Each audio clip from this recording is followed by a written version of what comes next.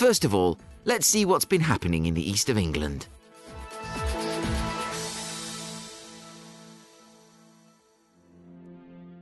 The John Innes Centre, a globally renowned powerhouse of plant science based in Norwich, is finding new ways to feed the world.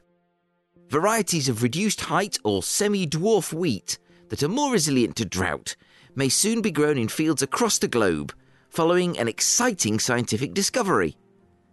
Researchers at the John Innes Centre, working alongside an international team of scientists, have discovered height-reducing gene RHT13. This means that seeds can be planted deeper in the soil, giving access to moisture, without the adverse effect on seedling emergence seen with existing wheat varieties. John Innes Centre Group Leader, Dr. Philippa Borrell, said, "The discovery of the gene, its effects and exact location on the wheat genome means that we can give breeders a perfect genetic marker to allow them to breed more climate-resilient wheat.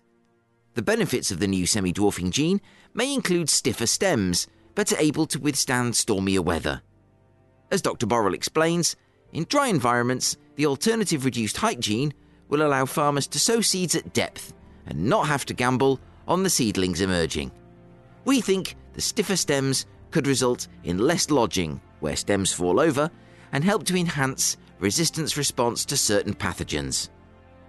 Congratulations to Dr. Borrell and all at the John Innes Centre for this amazing step forward. Its global reputation for excellence in plant science is more than deserved. And who doesn't like a stiffer stem? What? On the matter of excellence, my guest in a few moments, James Lee Burgess, unveiled UrbanXR's latest augmented reality projects for the BT's Robotics Festival at the company's Applied Research HQ at Adastral Park in Suffolk.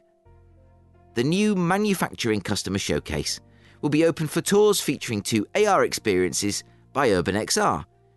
The festival itself was a sell-out smash, so congratulations to James Lee Burgess, to Lisa Perkins, and all at Adastral Park. If you missed it, you can find out much more about UrbanXR's work by going to urban-xr.com. And that's the news this week. Send me your stories to newsdesk@easternpromise.site.